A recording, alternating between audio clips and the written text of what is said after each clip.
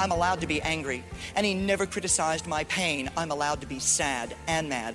But I'm not allowed to have hatred and revenge poison my soul and cripple God's purposes in my life. The late Cy Rogers on Focus on the Family Minute about the power of forgiveness. And I realized, too, in that moment, just like with my dad, that man hurt me.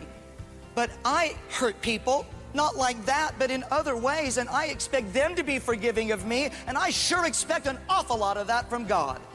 And if I want God to be merciful to me, I must give mercy to people who don't deserve it.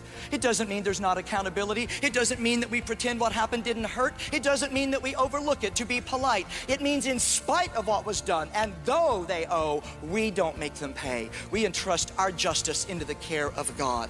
You can hear Cy's story of redemption and forgiveness at FamilyMinute.org. It's time to level up. Give your kids a safe, faith-focused, and biblically based community, and so much more. Join the Adventures in Odyssey Club. Club members get on-demand access to the exciting Adventures in Odyssey series, including more than 900 episodes.